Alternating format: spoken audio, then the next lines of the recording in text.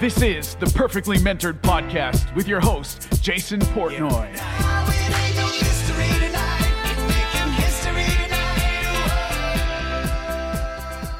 Hey everyone, welcome to another episode of Perfectly Mentored. I'm your host, Jason Portnoy. My guest on this episode is the amazing Evan Carmichael. Gary Vaynerchuk called him the DJ who inspires people, and Ed Mylett called him the modern day Napoleon Hill. At 19, he built and sold a biotech software company. At 22, he was a venture capitalist, raising $500,000 to $15 million. He now runs a YouTube channel for entrepreneurs with over 3 million subscribers and over 300 million video views.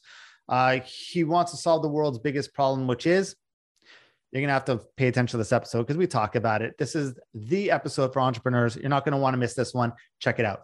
Evan, welcome to the show. Thanks a lot, man. Good to be here. I love your background, all those Ninja Turtles, and it's hard to see. It's a little blurry, but I like it, dude. All the old action figures from my childhood, like from the 80s. And then over here, we got the original iPod, and there it is, iPod and Game Boy. What's your favorite signed baseball you have up there? So my favorite signed memorabilia isn't even up here. I have a Reggie Miller signed jersey.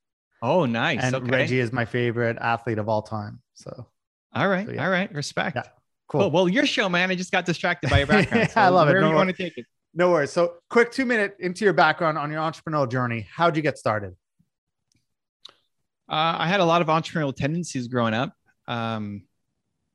I was doing baseball cards and garage sales, lemonade stands, and all that kind of stuff when I was 8 to 12, 13. I got huge into baseball because the Blue Jays, my hometown team, and you're Canadian, so we'll accept you. You're from Montreal. We won the World Series in 92, 93. I was 12 and 13. That was also baseball card hype. So that really kickstarted a lot of my entrepreneurial ventures where I was making thousands of dollars, not like hundreds of thousands of dollars, but lemonade stands making $100 versus thousands of dollars doing baseball cards. And it just sparked the bug. Going to school, entrepreneurship wasn't a thing when I was growing up. You kind of had to be crazy or unemployable to be an entrepreneur. So I thought I wanted to be a banker, but I kept coming back to different ideas and different opportunities, and ended up in university partnering with 2 people who had started a company. I took a 30% ownership in their business and just started helping build that, and haven't looked back since. Love it. And we won't talk about 1994 because that's like really, really tough times to be a baseball fan in Montreal. So yeah, congrats on 92, 93, 94 would have been our year, but it was so close, dude. And we were doing well in the AL too. It could have been an all Canada finals. I was so pumped. And then they go to Washington and then they do so well. It's like, if you just I really wonder what would have happened if they just let the Expos run out that 94 season. Yeah. Look, anyway, you're known for believing in people, right? Believing in entrepreneurs. What does that mean? Well, I think belief is the single biggest problem in the world. I think more than anything else. I think whatever you think might be a big problem, cancer. I think the woman who solves cancer would have already solved it if she had just believed in herself enough to become a doctor instead of going to go work at, some accounting firm and hating her life. I think it's the single biggest problem in the world. And I wake up every day trying to solve it for myself. Like, I'm still not done believing. It's still my biggest problem as well. So what does that mean? Well, it means believing in what you're doing, that the work you do matters, that what you're going to wake up and spend your time on every day really matters, that this show for you matters, that me being on it matters to me, that when we look at our calendar, it feels like the work that we're going to do has a good chance of making an impact somewhere in the world. That matters. Then it's belief in self. So do you believe in yourself as the person who can execute it? It might be a good idea to have a show, but is Jason the guy to do the show? Too often it's our own voice in our head. It's not even us telling our friends or spouses or family. It's our own voice that says, yeah, but you can't do that. It's good for somebody else, but not for you. So self-belief. And then the belief that it will work out, that if you keep going, that even if you suck at the beginning and you don't know what you're doing and you're figuring all this stuff out at the beginning, that if you just keep going, the belief that it will work out. So I think those 3 things, the belief in the work that you're doing, believe that you can do it, and believe that it will work out. I think if people can wrap their hearts around that, you'll be able to unlock and accomplish amazing things. So what do you see as some of the biggest mistakes entrepreneurs are making today, and how can they fix it? Number one is picking the wrong business. I think a lot of people fail because they're just chasing opportunity and they don't actually ever really love the thing. I think entrepreneurs typically find a hole and fill it. You find the need and you solve it, but you have to actually like the process of doing it, right? What a lot of people make the mistake of doing, especially in their first business, is you look at whatever list of top businesses to start for this year. Podcast is one of them. I'm going to be a podcaster, but you better like talking to people. You better enjoy actually having conversations with people, because otherwise that podcast, even though it's a right strategy, it's not going to work out for you because you're going up against people who love the thing. And if you're going up against people who love it, and for you, it's just a strategy, you're going to lose every single time. And so of all the people that I profiled and learned from, mega successful people, the number one rule is that they love the thing, the process, the actual like doing of the work they like. And yes, the results come and that's great, but that's kind of keeping track and counting score, where like the actual showing up to the work really matters. So I think most entrepreneurs, when they're getting started, they don't do that. They're looking just for the opportunity, just for the dollars, and making money is important. This is not running a charity. And even charities need to make money, because that's another problem is entrepreneurs who chase their passion, but they never figure out how to monetize it. Now you're stuck working the evenings and weekends on your business, but because you never figured out how to monetize it, it never becomes the thing. And so you never get to spend your full time in it. You never get to have the impact that you want to have. You never get to provide the life for your family and yourself that you want to create. And so people often fall into one of those two camps of, okay, I'm just doing this for the money. And then they rarely make the big money, or I'm just going to do something I love, but they never figure out how to make it of value to other people. And they just bought themselves a hobby. And it's really in that combination that most people miss. It's like, what do you love doing with what brings value to other people? That's a winning recipe for a good business. I'm curious, piggybacking on your thought here, if you think that's one of the major reasons businesses fail, because you could go into it, you love the idea, you're going with it, but do you really love the idea enough to face rejection? Because let's be honest, in the beginning of your entrepreneurial journey, not everyone's throwing their credit card at you. You're going to have to deal with a lot of no's. You get punched in the face a little bit and get back up. Do you love the process and the showing up enough to keep getting back up? And do you think that's why a lot of people most businesses fail, because they don't? Yeah, there's a lot of difficulties in setting up a business. And that's why loving the process is the thing that gets you through, because otherwise it's so difficult. Like the idea of launching a podcast might be a great idea, but then you gotta book guests, and you gotta set up the gear, and you gotta figure out the editing and the software and all. It's like not just the glitz and glamour of, hey, I get to talk to celebrities on my show. Yeah, fair enough. But the thing that kind of gets you through it is feeling like this is gonna matter and not having it feel like it's work. Right. So, for example, people ask me, well, how many hours a day do you work? Well, I don't know. What's work? Like, is this work? Because talking to Jason doesn't feel like work to me. Right. So it's kind of, I think it should be hard to blur the lines. This is fun. This is my purpose. This is what I love waking up and doing. And so I think most entrepreneurs just fall into one of those two camps of they don't love it enough. And so they quit for a bunch of reasons, right? They quit because it gets too hard. They quit because they can't deal with the rejection. They quit because somebody they listen to their first show and they tell them they're stupid. They quit because they're afraid that people will watch it. They quit because they're afraid people won't watch it. We quit for a whole bunch of reasons.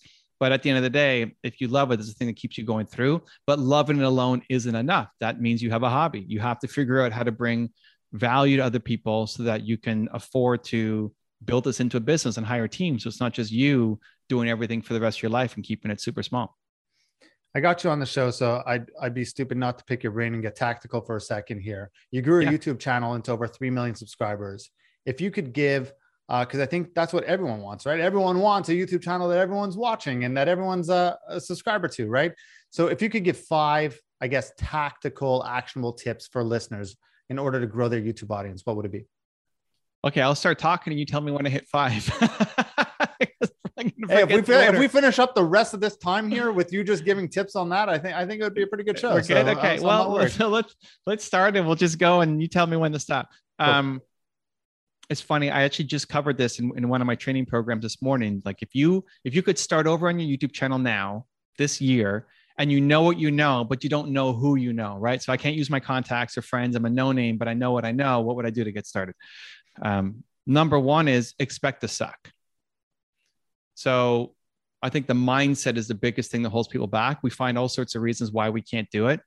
I hated my videos for up to 350 videos in. I couldn't watch my own videos back.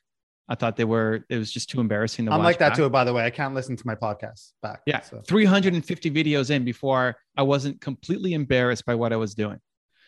And then 700 until I inspired myself. So 700 where I watched it is like, you know what? I think I'm kind of getting good at this, like there might be hope for me.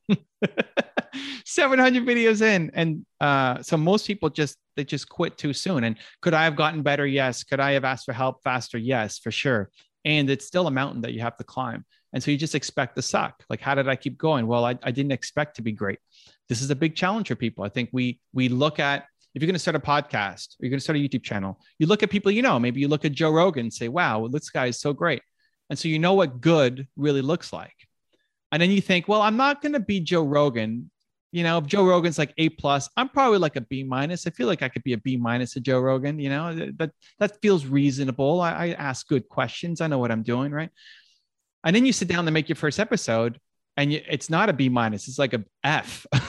It's a big F. It's a big fail. It's like, so you didn't expect to be great, but you end up being way worse than you thought you were going to be. And that's where a lot of people quit. You quit because you really suck. And so expect to suck. Why do you think you're going to be great at the beginning of anything? Right? It's a skill that you learn. How do you get better at the skill? Well, you practice. You can model success. You can get coaching. You can learn, but you still have to acquire that skill through repetition. So number one is just expect to suck. Don't go in thinking that you're going to be great. Expect it to be terrible. And if it's not completely terrible, then you've done a good job. Now, when I say that, it may sound harsh, but don't internalize it as you suck. Right? I think you're amazing for giving it your shot. It's just expect to not be good at the skill set. That's all. So expect to suck out of the gate. It's the best. Next, be really strategic. So in terms of picking the content, what I would do is one of two things. One, I would look at who do I think is the biggest in my industry. So when I got started, one of the people I looked to was Grant Cardone because it was at the same agency, right? So as I was building up my channel, man, it took me 4 years to get to 7,000 subscribers or something like that. So that was a really slow growth. Like year one, I had 25 subscribers. Your listeners are probably already ahead of me. And joined an agency in New York. And I said, hey, who's the number one person here? And he said, Grant Cardone. It's like, okay, I'm going to beat Grant Cardone on YouTube. He doesn't even care about me. He doesn't even know I exist, but I am going to go beat him on YouTube. And that became a source of inspiration, like a fake kind of competition. And so if you can think of who in your industry has done really well on YouTube or in podcasting, look at what videos they've made and sort by most popular. Like on YouTube, you can just go to their channel, sort by most popular, see what they're talking about, and then make your version of it. Wherever it makes sense. If Grant's talking about entrepreneurship, I can do that. If Grant's talking about real estate, it's not really my jam. So I'm going to ignore those videos. But look at all the people in your industry who have done really well and then lift their titles. Now, I don't even need you to watch the content. I don't care what they're saying in their videos, but you're just taking inspiration for a title because your goal becomes ultimately to rank in YouTube after their videos. So they watch those videos. That's a good title. We're going to make our version of it, right? The goal isn't to be a Grant Cardone Jr. The goal is to be you, but you're taking titles that have proven to work. The second thing is based off of keywords. So if you're going to go to YouTube and do a search, think about a video that you might call, maybe it's something around motivation. The difference between motivation and inspiration could be really big, or how to start a business versus how to start a company versus how to be an entrepreneur. For me, it all means the same thing, but the keyword choice could make a really, really, really big difference. So what you want to do is you go to YouTube, go to the search box, make a title that you think you would make a video on before you actually go record it, and see what's showing up. And the key thing to look for is look for the videos that have more views on them than subscribers. More views on a video than subscribers.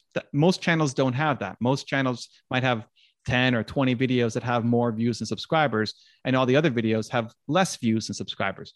What that means is that video did incredibly well for them. And so it's a really good topic.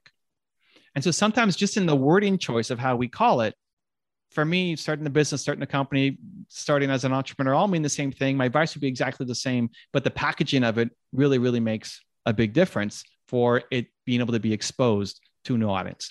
So that's pretty tactical for how you can, find topics. But before that, still is the mindset, right? The expect to suck. 3 would be, I would create a consistent schedule that I had to follow. One of the biggest things that people don't do is they just don't follow through. You start and you stop and you start and you stop and you get motivated and then you don't do it anymore. If it's not in your calendar, it doesn't happen, right? Like this is in both of our calendars. If we waited for the time to be inspired to make it happen, it's probably not happening because you're off on your busy day. I'm off doing other things. But the fact that we put it in our calendar for this time, here we are both showing up, ready to go, right? You have to do that for your content. You won't stay consistent on it if you just hope to be inspired. Right now, I'll still make videos when I feel inspired. I still might be walking down the street with my wife and I pull up my phone and film something because something hit me. But most of the content I make is because I have blocked off time in my calendar.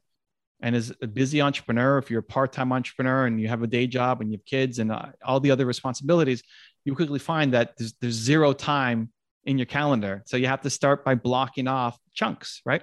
An hour a week, 2 hours a week, 3 hours a week, whenever works in your calendar. But you have to block off the time to stay consistent. The thing that only helped me was consistency. I was too afraid to ask for help at the beginning. I was nervous. I was shy. I was an introvert. I thought I sucked. I couldn't watch my content back. I didn't know anything about gear. I couldn't edit for my life. Like, I don't know, every problem that we all think about when we first start. The only thing I had going for me was I just kept going. We've done over 11,000 videos now on the channel. Not all of them are public. But that's a lot of content, 11,000 videos over 12 years. And that's just on the main channel, let alone all the other ones that we've done. So, it's almost 1,000 videos a year. That's crazy. So showing up is the major part. It's definitely a major part. I mean, you kind of have to really suck to not get good at something if you have done it 11,000, 12,000 times, right? Now, I think a lot of people can get there faster, right? I was really slow. YouTube also, when I started, was not an educational platform. So nobody was going to watch long form educational videos. That didn't exist in 2009. Now YouTube is the number one place people go. They're not going to go to textbooks to learn how to do things anymore. They go to YouTube when they say, how do I X? And videos show up, right? That could be you. So for a lot of people who are trying to get started, maybe this moves to the 4th point. People ask, is it too soon? Or sorry, am I too late? Am I too late to get going? Like, no, this is so early. YouTube's been around for 2009, but for education and thought leadership, that's more where I am. If you're in music or you're doing slime channels or something else, I can kind of give you some advice, but I'm not the expert at it. But inside of thought leadership and education, it's still so early. Go look at whatever you're an expert at. Go type it into YouTube and see what videos are showing up and watch those videos and tell me that you don't have better information than the people who are currently making the content. First, you'll find there aren't that many people talking about it, a handful of people talking about it with giant volume of people searching for it. So you got this giant demand and really limited supply. And the supply isn't even that quality for the most part. So they might be more comfortable in front of the camera than you are, but that's an easier skill to pick up than actually having decades of knowledge to be able to share. So I'm curious about that. If you don't mind, if I could just go a little bit on that. I'd love to hear your process on things on, I guess, synthesizing information and mixing it into your own, because I, like you, consume so much content. I have coaches. I interview big names like yourself. I have clients. There's always so much learning. At times, it's kind of hard to figure out, is this me? Am I being a sponge and just regurgitating information, or is this my real thought? Does that make sense? Like, how do you do it? I try to eliminate the overthinking from the equation. I try to eliminate the self-judgment from the equation. I get an idea, I do it. Like, what's the intent? Is the intent to serve and help? Yes, great, I'm going to do it. And sometimes things work out, sometimes they don't work out. And because we're constantly moving forward, I don't spend a lot of time like, I wish I didn't make that mistake, or I didn't post that video that then didn't do so well, because we're now making more videos. So you'll find that you find your cadence, just like at the start of your podcast, I'm sure you probably researched other podcasts and maybe looked up Joe Rogan podcast questions and Tim Ferriss podcast questions, and you're learning.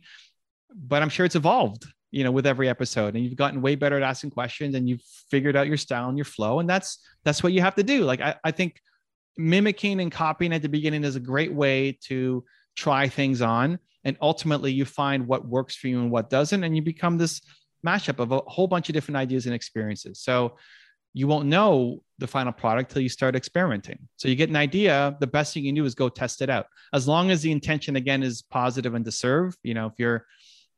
If you're in a really negative space, if like somebody ripped you off or something, or your assistant just quit on you and slammed you on social media, I'm not saying it's going to happen, but if you're in a negative spot, the ideas that come to you probably aren't serving, right? I'm going to go slam Carnival Cruise Lines because they canceled my reservation, and I'm going to show them on my podcast. Like, okay, you're probably not, in a service mindset right now. Maybe you should breathe on that one and come back tomorrow. And if it still feels like the right thing to do, great, go for it.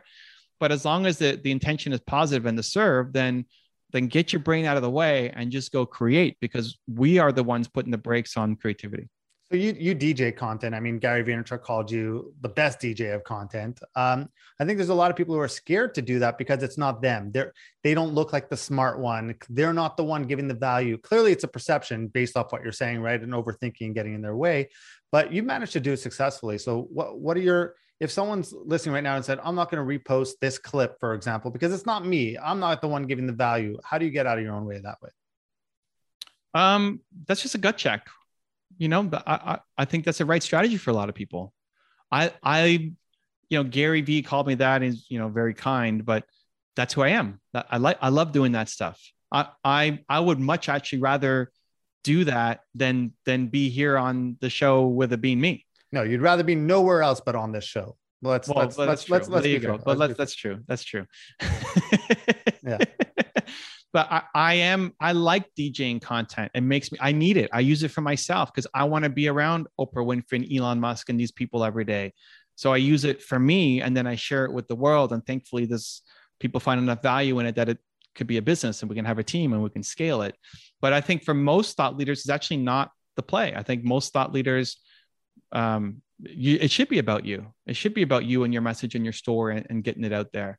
If you love collecting quotes and books and wisdom from others, great, then share it, and you can add your 2 cents on it. You look at the stuff behind you. There's a story behind the Ninja Turtles. There's a story behind Reggie Jackson, why he's the greatest athlete of all time for you. There's lessons in that. Even if somebody doesn't care about baseball, they can learn a lot from Reggie and through your interpretation of his story. And so what I'm buying into is Jason's interpretation of the story that's going to make it a lesson that's going to apply to me, even if I've never heard of who Reggie Jackson is.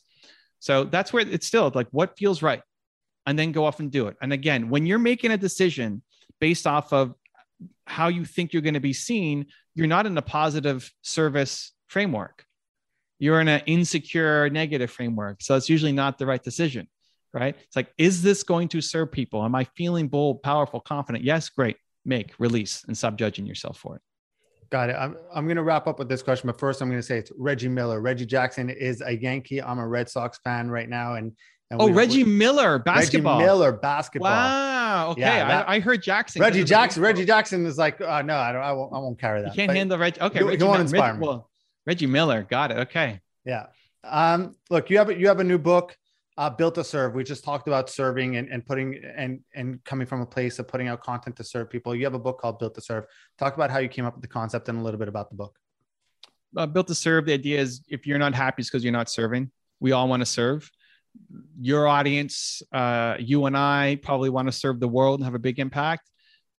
Not everybody's built to serve the world. Some people want to serve the 25 closest people to them, but we're all built to serve. Everybody wants to wake up and feel like what they do matters today to somebody. It's going to mean something to somebody. And if we felt like today would mean something to somebody, how we showed up, it leads to positivity, optimism, hope.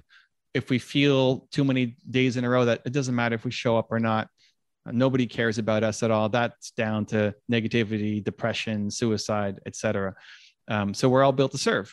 And the book basically guides you through a 3-step process: who, why, how, of how to figure out who you are, what you stand for, what your purpose is, and then how to turn that into a business so that it's not just something you live on the evenings and weekends. I wrote it because I kept getting asked, how do I find my purpose? How do I find my purpose? How do I find my passions? Like the number one question I got asked, like, that's not difficult, guys. You don't have to go sit on a mountain for 10 years and you don't have to hire some $100,000 business coach to tell you. Your purpose comes from your pain. Whatever you struggled the most with as a human is what you want to help other people through. And that will never get old. Whatever you struggled with, if you know that your work is going to help other people who currently are who you used to be, that will never get old. You'll be 120 years old, still wanting to try to serve those people. So the book guides people through how to do that, and then how to turn it into a business so that it's not just something you do on the evenings and weekends. What's your purpose? I want to solve the world's biggest problem. People don't believe in themselves because 19-year-old Evan didn't believe in himself enough. And 41-year-old Evan still doesn't believe in himself enough too. Got it. Evan, thank you so much for doing this. Really appreciate it. For those who want to reach out, they want to learn more, how can they reach you? How can they find you? Evan Carmichael, most places is the easiest spot to find me. And how many episodes have you done of this show? We're 155 right now recorded. Got it. So listen, the best thing you guys can do for me is go give Jason some love. It's a lot of work putting a show like this together, from booking guests to researching, to asking questions, to organizing. Like, there's a lot of work that goes behind. So if you like this episode at all, or if you hated this one, but you love Jason and all the other stuff that he's done, just go give him some love. Go give him what's the best thing? Review on iTunes, YouTube, comment. Where do you want people to go? Sure. I'll make sure they find me. Don't worry. Well, but do it. Like, if you found value in Jason, take 8 seconds to go give him a review on iTunes and a comment on YouTube, because that stuff really, really, really, really, really makes a difference.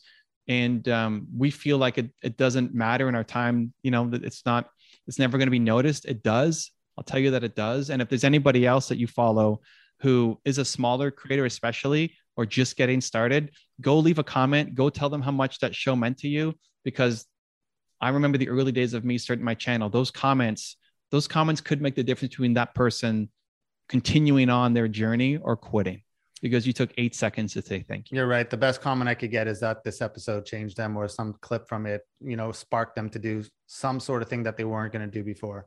That really is the fuel. So thank you for that. Thank you so much. Really appreciate you doing this. Much love. Thanks, Jason. Hey everyone, thank you so much for paying attention and tuning into that episode. If you enjoyed it, please do me a favor. Go leave a 5-star review, leave some comments, share it with some friends, spread the love. It would mean the world to me. Thank you so much for your attention and for tuning in, and I will see you on the next episode.